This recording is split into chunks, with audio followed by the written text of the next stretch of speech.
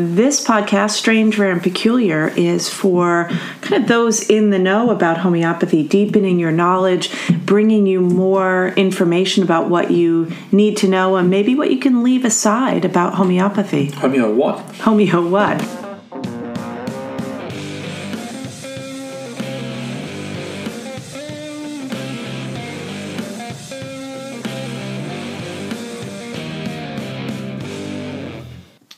Yeah, good morning, good evening, good afternoon. Yeah. I like that as a start. Yeah. Hello, hello, hello. Here we are. Fantastic. Yeah. Episode 184. At least. Oh my goodness. Yeah. Tell me about your morning. My morning.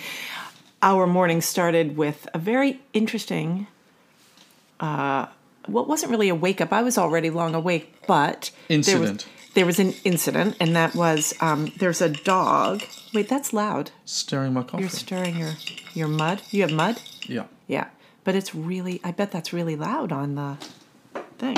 And care. You're stirring it with a fork.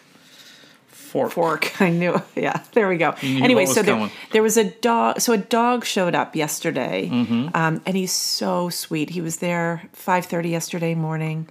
He was sleeping in our lavender. He's absolutely beautiful. He looks to be like a pit bull.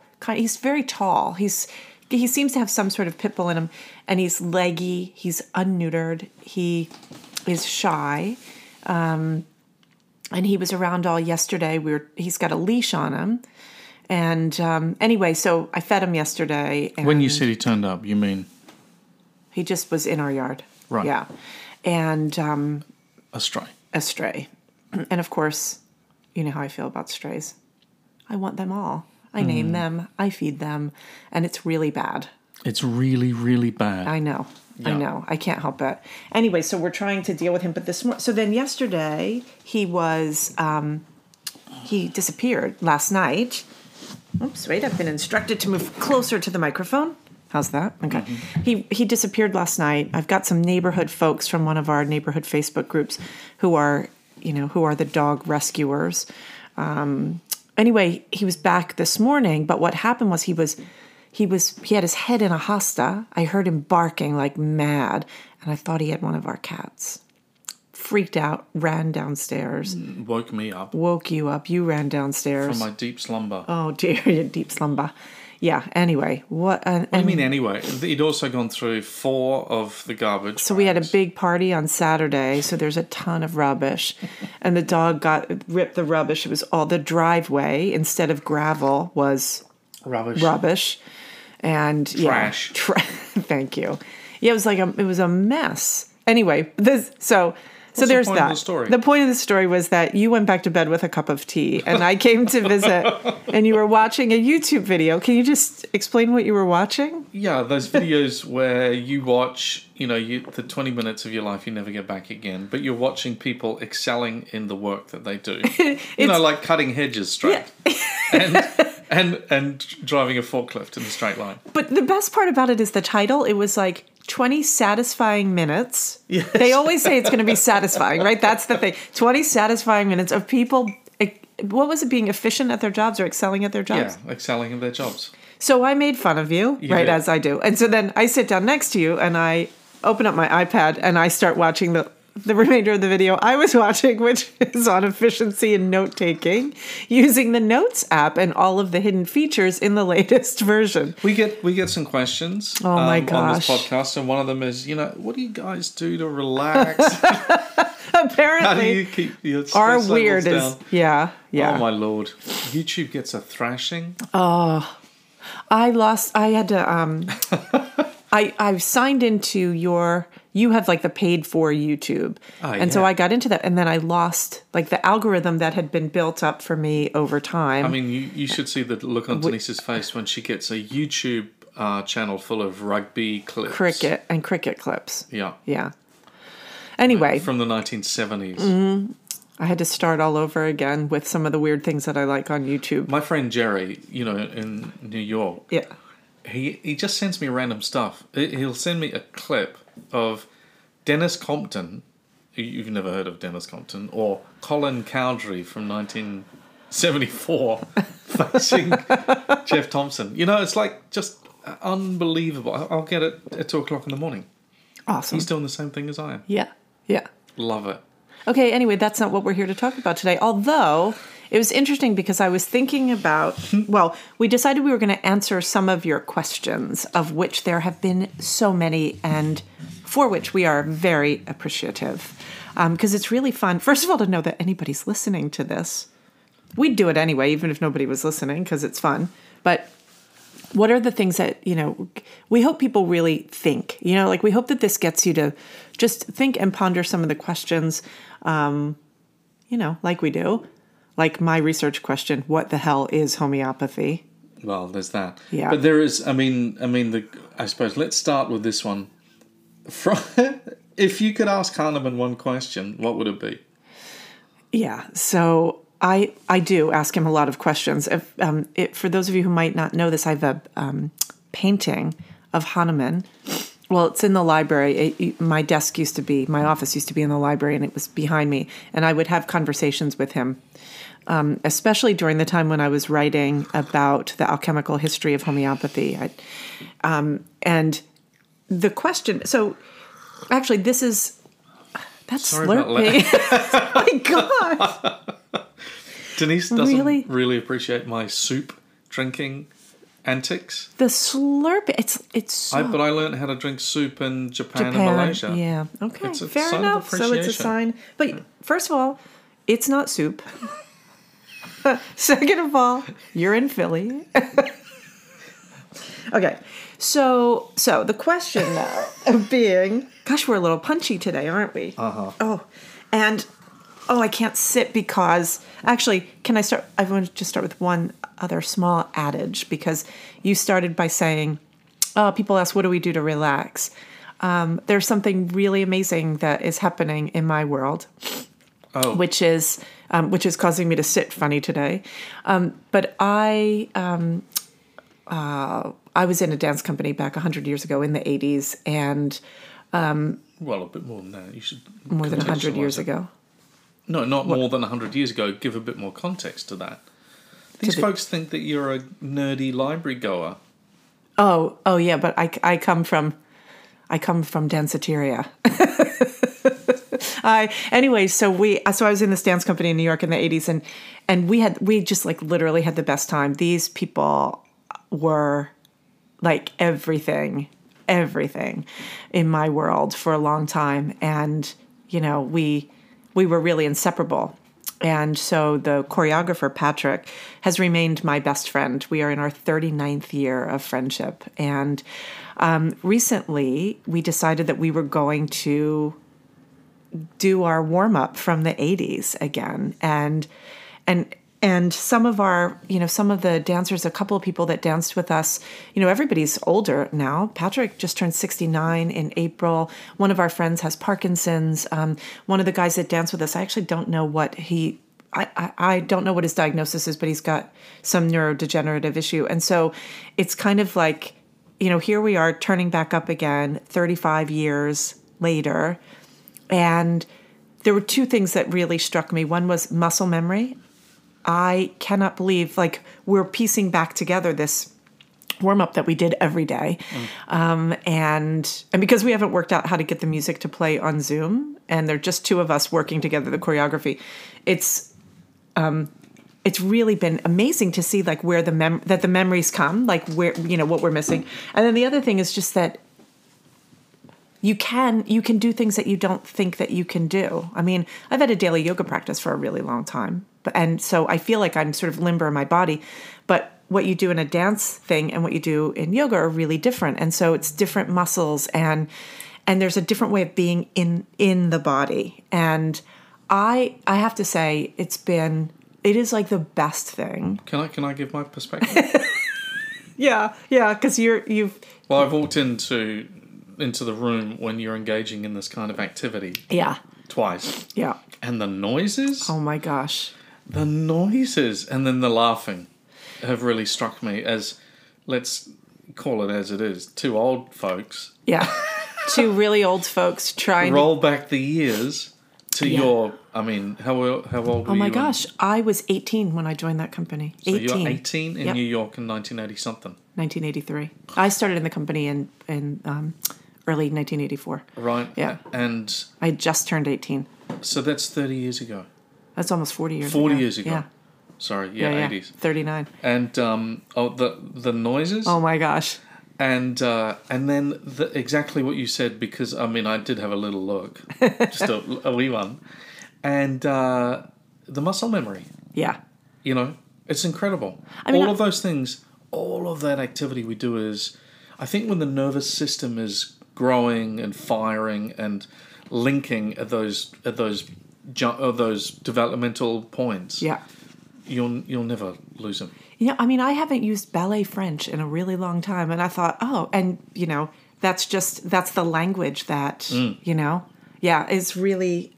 it's just been so much fun. But the reason I brought it up is because I'm having a hard time sitting, because I'm sitting with a cat on my lap, and boy, do my hips hurt. I haven't had to turn out my hips into a full second position for a long time. Anyway. Can I also just mention that these two folks, Denise and Patrick, were in the 80s. Patrick and yourself would have turned heads. You're both pretty hot. Listen to you. Well, I've seen photos of you.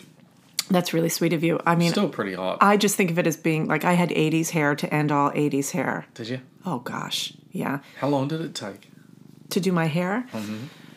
Yeah, I don't remember the styling being a big thing, but I had a faux hawk, like a mohawk, but I could wear it down to cover it because I had a job, And then when we go to Materia, it would be like, I had this it was like a paste, so I could make my hair stand up in a full faux hawk. You need to talk about Madonna's ass and Danceteria.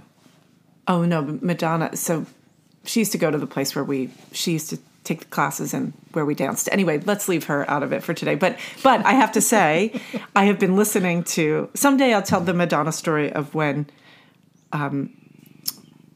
It's a hilarious story, but we've talked too much about stuff not homeopathy. All right.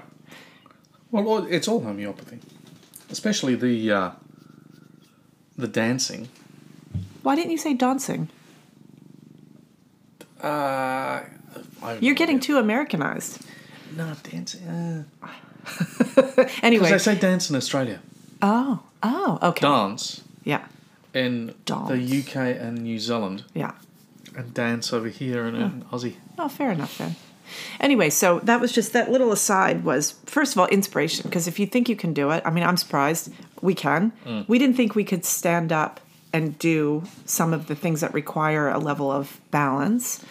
And he was really hesitant and did not want to do it. He's totally back into it, isn't he? Oh my gosh. Yeah. I can see that the summer's gone. Wait till we get everybody else. But muscle memory and Hahnemann. So, well, there are a couple things. There are a few questions that were asked. One of them, you started with the biggest one, what do you want to ask Hahnemann? But there was another question. Can we just sideline a little so that there at least is some semblance of a connection to this preamble? Mm. Studying and developing muscle memory. Because one of the questions is around studying Materia Medica. And... Oh, you mean that link between the YouTube things we were watching and learning Materia Medica. And muscle memory. Oh, look, there's a thread. All right. So it's like case analysis. Always looking for the thread. So, and maybe this is something to ask Hahnemann. Okay, here's how it all comes together. You ready? I'm going to try this. Would he recognize what we do today as being homeopathy? Oh, my God. Yeah, he would. Yeah, he totally not would. All of it. But not all of it, I think. No, not the 3 consultations. No, and not the English lit version of case analysis. Mm. But the study, one of the questions was, would I show my Materia Medica notebooks from when I was a student? I want to ask you, what do your Materia Medica notebooks look like? I've still got them. I scanned them all. Did you? Yeah, one rainy Easter. Uh-huh. And... scan just page after page went through. Yeah. And they are, to be honest, I don't really look at them because my Materia Medica, my initiation into Materia Medica was Janet Snowden and Misha. David Mundy. Same. So I found that while very engaging lectures, this is not a critique, but I found that the personalization, the storytelling around the Lycopodium type and the Ignatia type became less and less important to me over the years as I learnt more and more about reading provings, understanding affinities. Yeah. And that information was in those lectures as well. Totally. But I think I've got them in my memory. And so I don't actually refer... So my folders, my Materia Medica folders are now electronic buckets with files in them. And I've got into that habit. It just sort of works with my brain. So I do have my notes from the day, but then I've got this article, these images, essentially a Materia Medica portfolio. Yeah. The one assessment that makes students buckle at the knees. Yeah. But which is funny, right? It's like the one that shouldn't be a buckle at the knees assessment. Well, no, it depends. Yeah. So, but what about you? Well, I know I can answer your question because I carry those bastards around. He's talking about my notebooks because I have them in physical notebooks. I've carried them from place to place. Yeah. So many times. But you use them. Yeah, I totally do. And they're paper, right? They're paper in plastic sleeves. But I only use one part of them. Right? So let's just, for the uninitiated, right, if people are kind of new coming to homeopathy school. So what we're talking about is the way that we study remedies. And it's a lot of information that you've got to sort of catalog in your brain. And a lot of people say, well, you don't need to memorize it because you just have to be able to find it, which is true, but you need a starting place. And so there are things that you kind of need to remember. And so... One of the things that I was taught early on, and this was a Misha that I learned from Misha, although in a different way, was mapping a remedy. But you were taught the same way, the hub and spokes idea. Yeah, that was kind of an agreed upon good way to do it. Yeah, so the idea was you would find sort of the central theme in a remedy, you would put that in the middle, and then you would and like a circle around it. And then you would have like spokes coming off, and then you would attach other ideas to it, which now... Linked ideas. Linked. Things that were linked. I thought you said lint as in like dryer lint. No, that's the stuff in my belly button. Ew. God. Between the slurping and that, like, people don't need to know. Sorry. Anyway, linked ideas. Yeah. So that's sort of where it started. And I still do it. I map, anytime I learn a new remedy, I map it. Just like I map every case. Right. It's totally a visual thing for me, but I don't hub and spokes anymore. Yeah, but you have a mapping style par excellence. I think it's... Which is, really good. But you know what? It's like, it goes back to the dance thing. No, it's not. It's a bit like your reverse parking. It's one of your superpowers. Oh, that's my superpower. I can park in a parking spot smaller than my car, which really isn't good, but you live in New York long enough, and like it's survival. Yeah. Anyway, but no, I actually think it's muscle memory. This goes back to the dance thing, right? So if you just do it all the time, so if you map every remedy you learn and you map every case that you see, even on the occasions where you know the remedy that you're going to give because there's, sort of an obvious choice, which is probably less than 10% of the time. But I'll still map those cases because the maps are an integral part of sort of how I can see. It's like that's what burns it in my mind. I think it's the process too. Well, it's the process and using a different part of your brain. I think that's it. The opposite. Let's say your case taking your notes would be right brain activity, but the left suddenly gets engaged with the colours and the themes. I mean, I'm thinking of, some folks won't know what I'm talking about, but, the maps that I've seen you come up with are pretty special. Oh, thanks for saying that. That's really sweet. I mean, this is sort of lopsided because you've complimented me a number of times today, and I've pointed out grossness in things that you've done. It's just the way it is. I'm used to it now. I'm really sorry. Yeah. I apologize. Well, but honestly, though, sometimes the noises are a lot. Anyway, but this idea of mapping, though, is this is such an important part of, for me anyway, of the study of Materia Medica and case analysis. Yeah. And it's changed over time. Like if I were to look at all of the things that I put into my folios for my Materia Medica notebooks, what I would do is I had the map of the remedy on one page. Yep. And then imagine there are these plastic sleeves in a 3-ring binder. Yep. So then you would turn the other page and you would have in that same folio, I would print out from, at that time, Mick Repertory, Materia Medica. Like an excerpt from Materia Medica. So Fadak or someone. And at the time, I used a lot of Rajan Sankaran, and it was from The Soul of Remedies, I think, or maybe Spirit of Homeopathy. No, Soul of Remedies, yeah.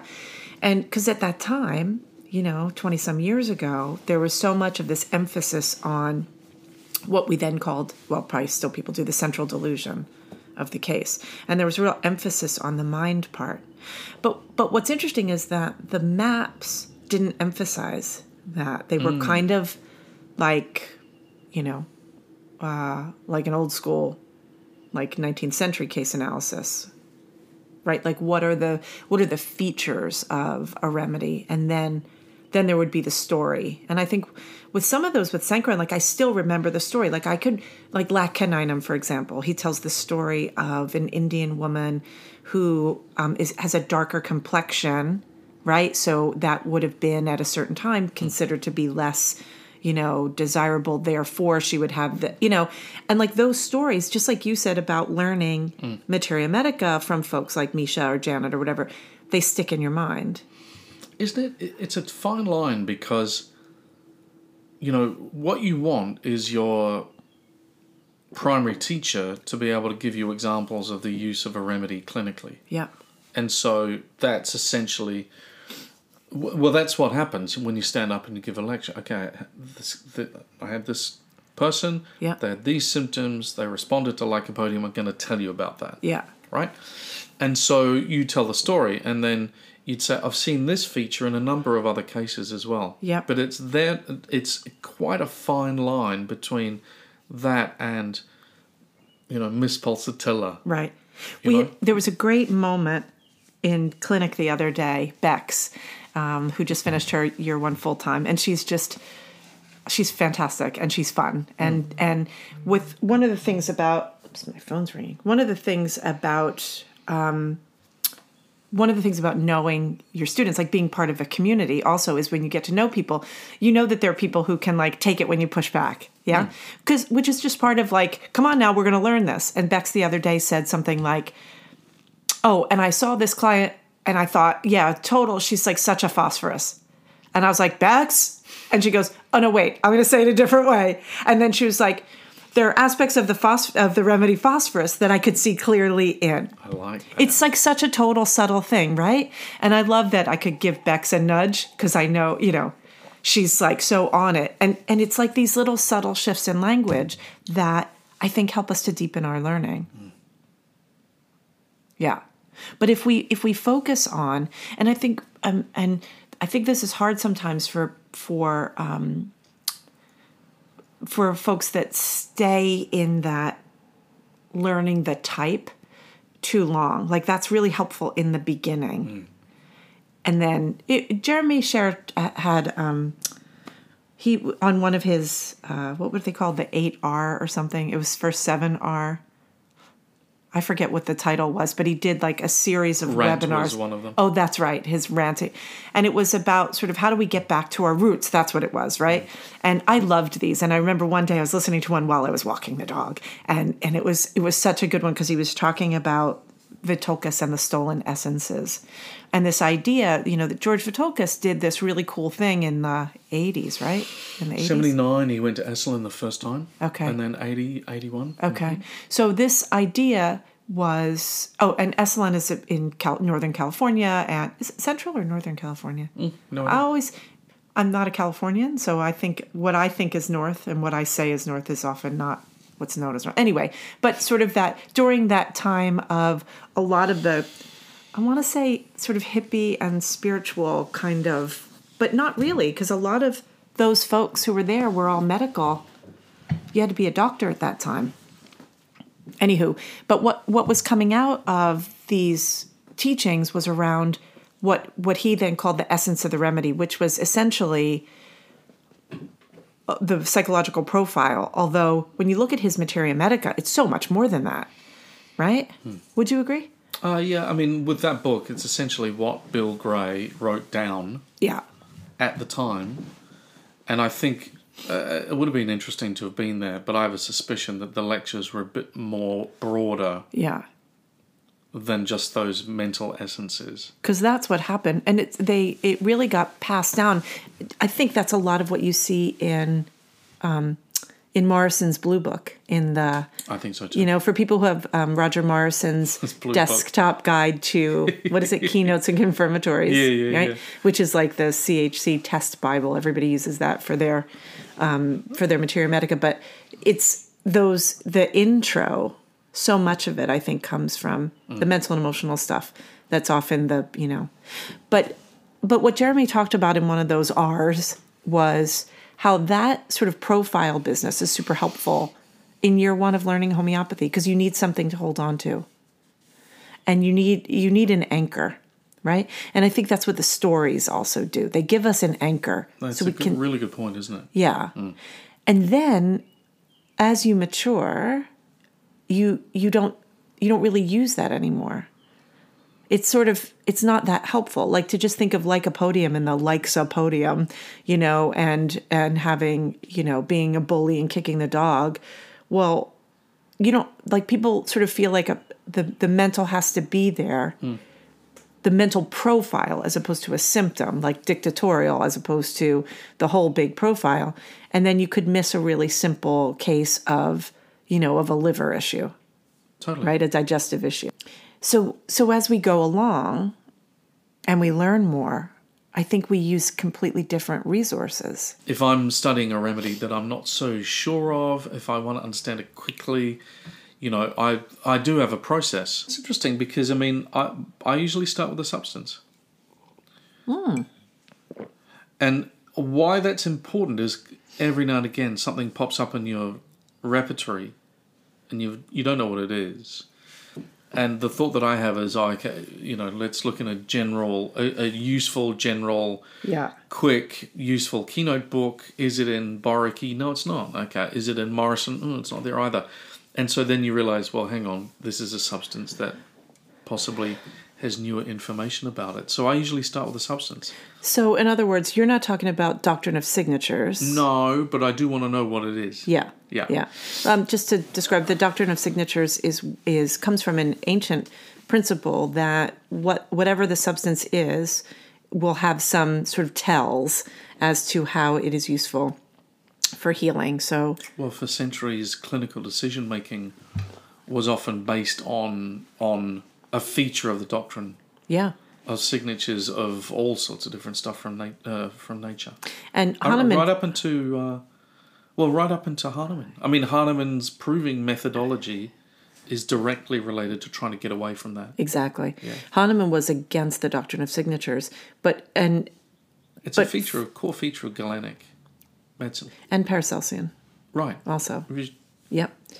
So Hahnemann was saying, well, actually, that kind of goes to the aphorism 20 idea of you can't, with your intellect, understand what the curative properties of a substance will be. Yeah. It's only through the proving that we get that information. Basically, you get that, the 153, the strange, rare, and peculiar. So totally. But still, I do want to know about the substance. Yeah. So I do want to know what the plant looks like, or I was having a chat with some students yesterday and we were discussing sepia pretty quickly, just a bit of a review. Yeah. And, a couple of really interesting questions came up about, can you extract the ink from the creature without killing it? Oh. Exactly. As I never even questioned that. My guess would be no, because it's a sack of ink that's that's embedded in the body, and that's really what we use. That dense ink, and we use it to make pasta. And photos stuff, ink. But so I that's where I start. Yeah. I start there, and then I don't want to get too attached to it because then I don't want to see. I'm not going to make too many links between features of the creature or the plant and chosen cherry-picked symptoms, right? That just happen to fit. So and then you've got to go to the proving at some point. Yeah. A lot of times with case analysis, people stop at the repertorization. We spend a lot of time talking about the repertory is not an oracle. It doesn't give you the answer. It just you've got to work it so that it gives you information that you then have to track down. Now you're a million miles away from where you started. You started with Hahnemann, asking a question of Hahnemann, and then you got to Materia Medica. Well, because I think studying Materia Medica. Yeah, because, the way that we use Materia Medica, back in Hahnemann's day, they would have proving symptoms, and some clinical symptoms, but mostly proving symptoms, and this index, and you would match the constellation of symptoms. And, this is sort of not including chronic diseases as a big factor that happened in his later evaluations, but there were less remedies, and he, in the beginning, was working with a smaller subset of principles, right? So I think, like the way that a student or a practitioner studies Materia Medica, I think we can compare it to the arc of Hahnemann's journey, because he started out with a really simple idea, right? So this idea was just, an aha moment while, translating Cinchona in Cullen's Materia Medica and having a recognition around that, similar. And by the time you get to Paris, even before you get to Paris, by the time you get to chronic diseases, I was just teaching Chronic Diseases, the book, to the Taco Tuesday crowd on Tuesday night. And, I've changed how I teach Chronic Diseases, the book. I had to stop teaching it for a couple of years because I was too in the weeds and I needed a different perspective. And then this moment of like, oh, wait a second. The book, you need to understand how the book evolved and what's in it and how to use it and so forth. But you also need to understand where Hahnemann was along the way so you can read through the simplicity of it to see the depth of it, right? And so now we kind of come around now to questions to ask Hahnemann, right? So I know, scary. So I'm having this email correspondence with an Australian. Is Peter Berryman? Is he Australian or is he English living in Australia? No, he's Kiwi. He's a Kiwi. Oh, okay. So there's Pete. What's that? Pete. So I met him a few years ago. Somehow he reached out to me because he had heard one of my talks where I was talking about Hahnemann and alchemy.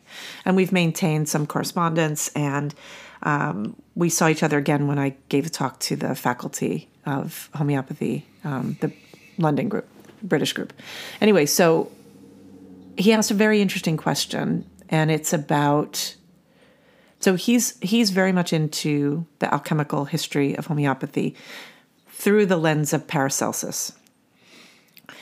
My work suggests that Paracelsus was not a part of Hahnemann. Hahnemann fought back against Paracelsus, but I think what people take that idea to be therefore alchemy, when that's not the case. Right. Right? It's just that there are a lot of alchemists over thousands of years doing lots of different stuff. And Hahnemann, over time, picked up some of those threads. He didn't start there. Yeah, he most certainly ended there. I feel pretty confident about that. And I think he hit his stride with it, with the time he was writing Chronic Diseases. So like 1816 to 1828 is when everything shifts. He gets more into mineral remedies. He leaves the plants behind, except for the most part, not exclusively, but plants that were useful in the treatment of venereal diseases, acquired venereal diseases, so syphilis and psychosis and chronic diseases.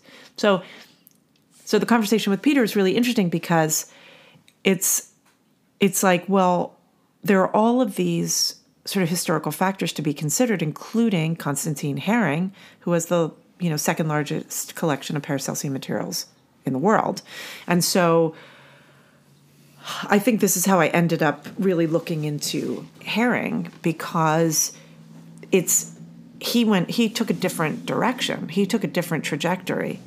And that being said, Lippi followed Hahnemann very closely, but I have not found any evidence of Lippi and the alchemical interpretation of things. Don't think so. Straight up medic. Yeah. Yeah. And great homeopath. Mm-hmm. And used homeopathy in this really sort of incisive way, like just like cuts to the chase, no fancy business, whatever, and really true to core principles. So the question for Hahnemann, I think, is a different question than a lot of people would ask. So, for example, most of the work, it took a long time in kind of going through other people's sort of explorations of what some people would call the alchemical history of homeopathy, but it all intersects with vitalism, right?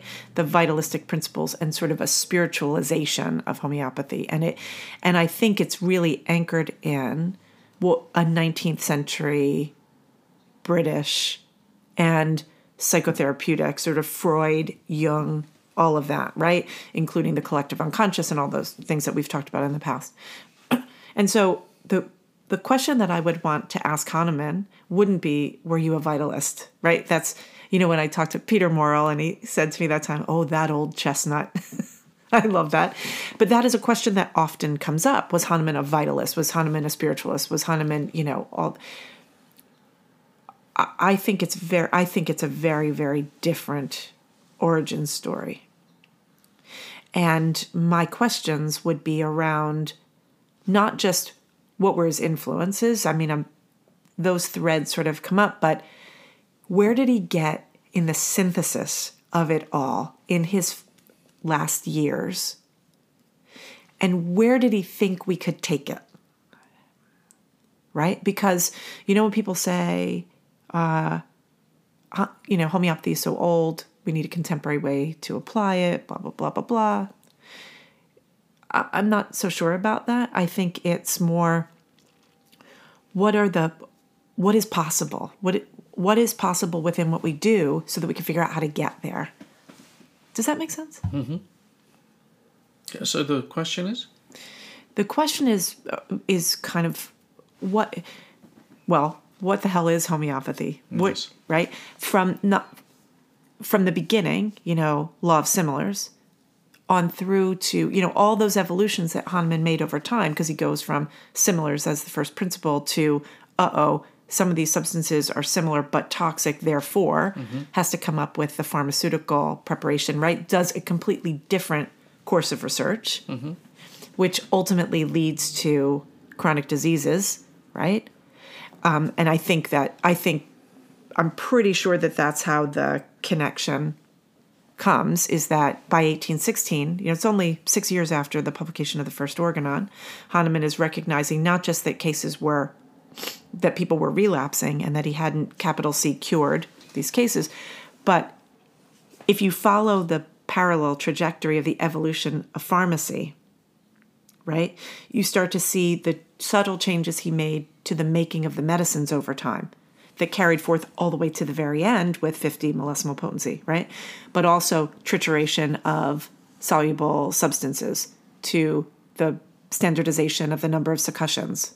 Do you know what I mean? So over time, Hahnemann's making parallel and integrated discoveries of how to do this medicine.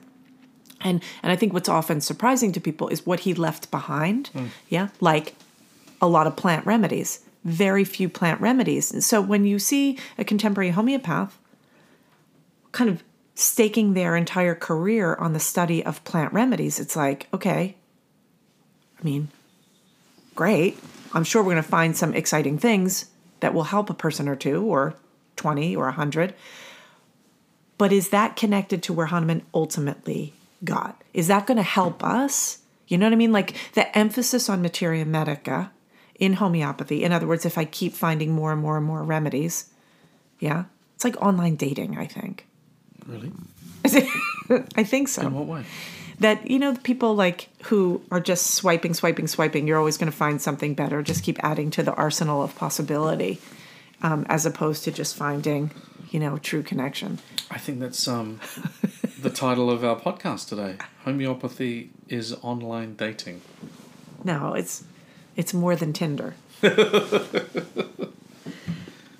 But you see what I'm getting at? Yeah. Yeah? So, like, the question to Hahnemann is like, okay, so you went through, like, you spent a lifetime evolving into this incredible set of discoveries that are not just, like, everybody focuses on, cinchona and blah, blah, blah, and, how, in the early parts. And I think the action is later.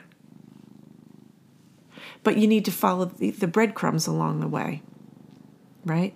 So the question for Hahnemann is kind of what the hell is homeopathy and what did you learn? Like, where did you get to? That's two questions. It's a two-part question. Yeah. I mean, look, by the time you can ask a dead person these questions, you might as well ask two. Okay, I've got two. Okay. But then, like, what is the possibility so that we know how we can apply it best? Mm-hmm.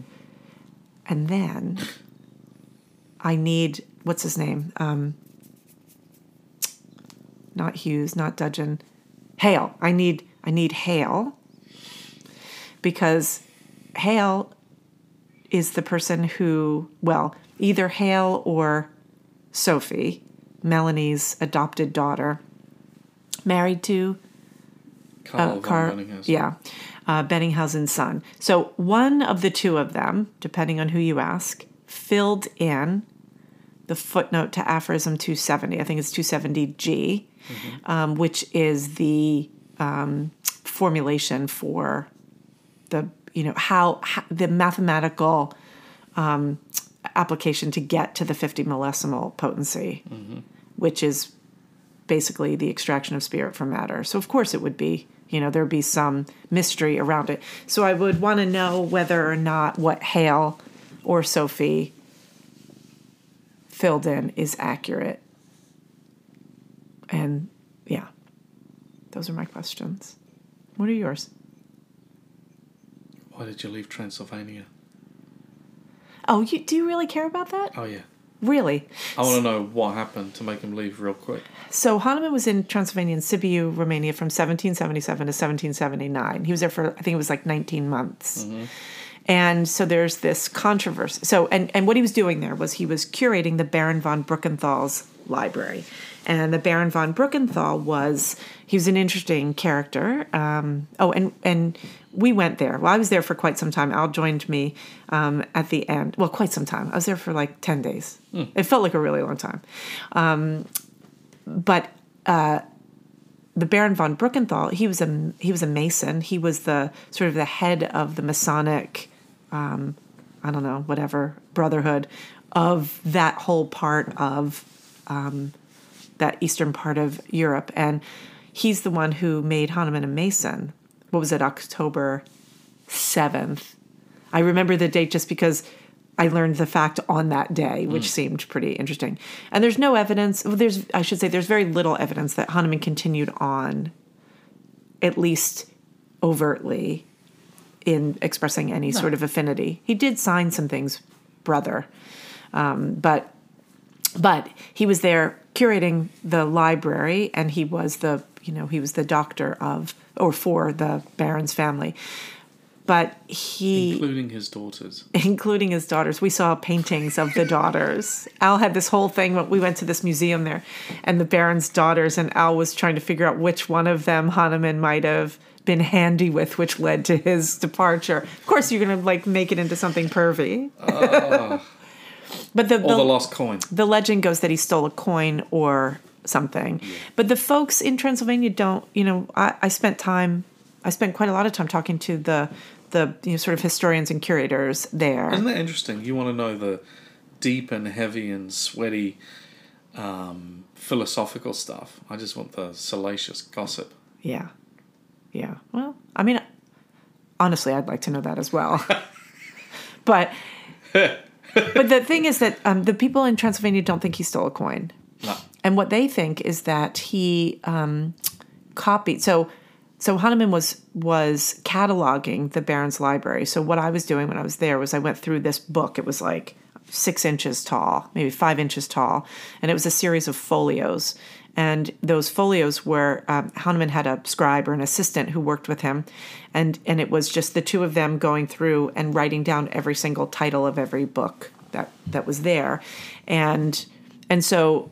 And there's some things, I took a whole bunch of photos of the folios because there are some markings, like there's some numbers and things that I haven't been able to figure out what they represent. Anyway, but the thought is that he copied some books. So, back then, you didn't just like go to Barnes & Noble. So people would actually literally copy a book. And there are a few books that it is thought that Hahnemann copied and that Baron von Bruckenthal was not excited about. And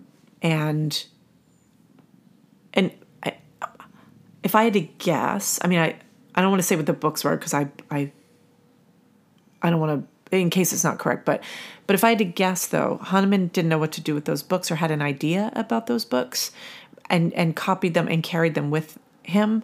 And I think they became a later influence because he didn't apply that information until after 1816. Because what he then did is he finished off his degree at Erlangen and then he disappeared for a year. Yeah, there's no evidence of where he was for about a year. And Hale, who's one of Hahnemann's biographers, he says, there's no evidence of where he was, but it's suspected that he was studying metallurgy. And geology and metallurgy. Yeah. Which amazing. Makes sense. Right. Well, it only makes sense if you put it in the context of iatrochemistry. And, and then he winds up marrying Johanna Henrietta or Henrietta Johanna. Both ways. Yeah, I've seen it both ways. And sometimes I've seen it where she's referred to, which I was confused for a while because there's some texts where she's referred to both as Henrietta and Johanna. Yeah. Yeah, interchangeably. Anyway, but her father was a chemist, was a pharmacist. And had a lab, the 18th century equivalent of a lab, in his house. So Hahnemann. So there's some mysteries in the earlier years, but I mean that's a curious set of information to amass. Sort of the. Well, I'm sort of hesitant to say, but some of the texts that he's believed to have copied have to do, there's sort of numerology and magic. And when you say magic, I worry because people then take it into like, oh my God, Masons and magic, devil. It's not that, back at that, in those times, it was, magic was, philosophy, science was magic, philosophy, poetry, mathematics. These things were all, there's a smear across them all. So, yeah. So you want to know why he left in a hurry from Transylvania? Do you think he left on foot? No, he caught the Cobb and Co., the Wells Fargo Express? I don't know. He would have got a horse and buggy or something. Which is how he discovered potency. Not. I mean, that's really interesting. I mean, how? See, there's too many gaps. Yeah, there's too many gaps in the history. Yeah, like one of the things I tried to figure out was... I mean, to a reader who's really trying to understand the secrets of what is homeopathy, it doesn't matter. Did he walk on foot or did he get the train, which didn't exist. But, to a person interested in who was he? Yeah. What influenced him? Just more granular daily questions. There's only fragments. There's really only fragments. It's really true. Like one of the things, so like for example, trying to find information about the authors, like Hale. I've been trying to figure out about Hale. Yeah. And it's really hard to find information about him. But one of the things I'm curious about is not just how his mode of transport for leaving Transylvania, but how he got there, because he was in Vienna and he ran out of money and he got the job in Transylvania, right? So how did he travel alone? Did he travel with the Baron? Yeah, that's my understanding. He traveled with the Baron. Yeah. But again, I'm not going to stake anything on that. I mean, right. That's my understanding. Yeah. Yeah.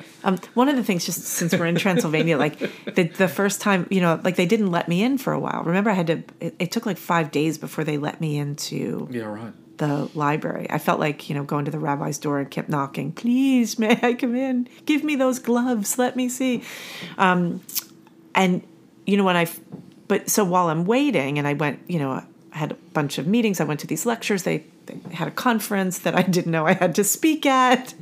It was quite a time. Anyway, but walking where Hahnemann walked, and they have this museum it's a museum of homeopathy and pharmacy, and they had, who's the guy? Remember the painting of the Islamic doctor? Do you remember that? Now I forget who he was. It was not Jabir. You mean Ibn Riza? Ibn Riza is one, but from I need my lecture notes, from the 8th century, 9th century, around then, I'm going to say. Yep. So they've got this painting of him. So there's an acknowledgement of the acquisition of information. Oh, I see what you're saying. Right? Right. That ultimately was integrated into Hahnemann's development of potency. Mm. That Islamic mathematics from the... Yeah, which my research definitely... In Western Europe, the Dark Ages. Yeah, so Dark Ages in Western Europe, then that information makes its way, to Western Europe and becomes Latinized, right, in the 12th or 13th century. Yeah. 13th century, I think. And, yeah, and so, there are scholars who have published, actually, there's someone who did a PhD that, has all this logic as to how Hahnemann was not involved with alchemy and makes a few assumptions about the lack of Islamic information available to Hahnemann. And it's like, well, A, it was Latinized, and B, there are pseudonyms. So, I think that there are some assumptions that have been made because we learn over time, right? And we apply new bits of information to ask questions. So, going back through, every time I go back through some of the biographical information about Hahnemann, it's like another clue comes because it's asking a different set of questions with, more information. What's your second question to Hahnemann? You said you had 2. What happened in the 3 days? No, not what happened in the 3 days, but just, tell me about the 3 days. When Melanie knocked on the door. Oh. Oh my gosh. Another salacious thing. You really... That's the only interesting thing. So... last time, think about that. You need to give more context here. Well, Melanie turns up in Curtin, having... Melanie, Hahnemann's second wife. So Hahnemann had been widowed for, I think, 7 years at that point. Something like that? Yeah, 1835. Yeah. And so he's approaching... She arrived in 1833? 35. At 35, he's 80 years old. He was 80. No. Mm-hmm. Is that right? Mm-hmm. 1755. 1835. 80 years old. So they were only together for 8 years. Uh-huh. It always seems so much... Yeah. Okay. So anyway, so Hahnemann's widowed. He's living with 2 of his daughters, and he's got he's tired. He's been busy, and he's still working. He's still working, and Melanie, who we talked about in a previous podcast, because Oh, that's right. The vindication of Melanie is so important, but she rolls up because she's got what was described as a tic de la rue in her abdomen. Mm. And she is said to have traveled dressed as a man. Mm-hmm. And for a variety of reasons, including safety and, finding the company of women boring and traveling with men to be more exciting and so on and so forth. And then she goes to see the good Dr. Hahnemann and leaves 3 days later. And missing from the case notes, missing and from his case books are missing. Yeah, her page. Case notes are missing. Yeah. I say that's just a HIPAA thing. That's early HIPAA. That's what do you call it? A romance out of a bodice ripper. Yeah, I mean, there's got to be a person out there with a good imagination and good writing skills. Maybe you could write that one over the summer as well. Yeah, I'll put that on my list. 3 days. The 3 days. The 3 days. I wonder what they talked about. Because, it's not a bodice ripper. She had read the Organon. Right. There's got to be something really amazing that went on between them. Well, I'll say. Yeah. No, because, he totally fell in love. Yeah. His letters to Berningshausen and to his other family members and other homeopaths are just, they're amazing. Yeah. And there's so many ways to weave it into an alchemical tale. Oh. Which we don't have time to do today. No, we're not going to do that. But we do have lots to do this summer. We have 13 weeks before school starts. I can't believe it. And the first thing that happens, I'm super excited because we have our team retreat. Every summer we do a team retreat and people start arriving next Tuesday. Carly arrives and then Andrea and then the whole gang.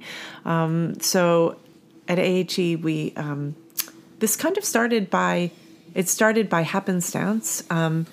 Before COVID, it might have been 2019 that we started doing this, but the conference, JHC conference, and the AHE graduation were scheduled just a week apart. So everyone came to graduation and then stayed on until the conference, and we all traveled to the conference together. And it turned out to be this incredible work week. And so we've done a work retreat every year, even during COVID. People traveled, and we block out a week, and it's all meetings and fun. And this year, there are quite a few people coming. Our house will be full. We've rented a few Airbnbs. There'll be a lot of food and cooking, a lot of meetings that take place in the kitchen, outside. Last year, we were sitting around the pool. That was amazing. Yeah, our pool it's a kiddie pool. It's a kiddie pool. But we had a big meeting. All of us were in the pool or around the pool. There were computers and notes. It's really the best. Path making, right. Parker and Alistair were laying bricks during the meeting. So the paths were being, it's just the best week. And it really is. But it's also a review, It's, we tried this, let's review it, what happened, Yeah, we take notes all year long. So when students give us feedback, we take it into account. So we kind of take notes of everything, all the classes. If a class, if we need more time, less time, do we need to add a new topic or things out of order? Then we go and we literally take the thing apart, dust it off and put it back together again, which is so important. That's next week. I can't wait. All right. And of course we'll make the dates, the AHE signature dish. Wow. Yeah. The dates. I reckon you should keep that secret. They're delicious. All right. This didn't turn out as we'd planned. It never turns out the way we planned. No. Why plan? Thanks for listening. Thanks for caring about homeopathy. See you again. AHE is changing the face of homeopathy education by raising the bar through rigorous academics and unparalleled clinical training delivered live through the soulful use of cutting-edge technology. AHE prepares its students to become fully rounded homeopathic practitioners from anywhere in the world. Apply today at ahe.online.